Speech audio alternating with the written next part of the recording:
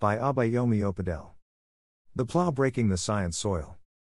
Interestingly, one of the inventions that kick-started the embers of civilization is the plow. Ancient farmers had discovered that it was more rewarding to break the soil rather than scavenging or foraging for nuts, berries, and animals. Breaking the soil seems like a daunting task at first, but little did the nomadic know that nutrients from the grounds would generate sustainable agricultural products that lasted more than mere scavenging of nuts. As a researcher, it's much easier to draw inferences from other people's data. That's the whole idea of research in a sense, you research. To some extent, it is like foraging for nuts, berries, and animals. However, the inventions that have caused a significant impact were as a result of breaking the soil. The act of breaking the soil in whatever you do can be messy and sweaty at the initial phase, but the results would be rewarding. So, forage for nuts and it would last a while, but break the soil and it will result in an unending increase. True science is an act of breaking the soil.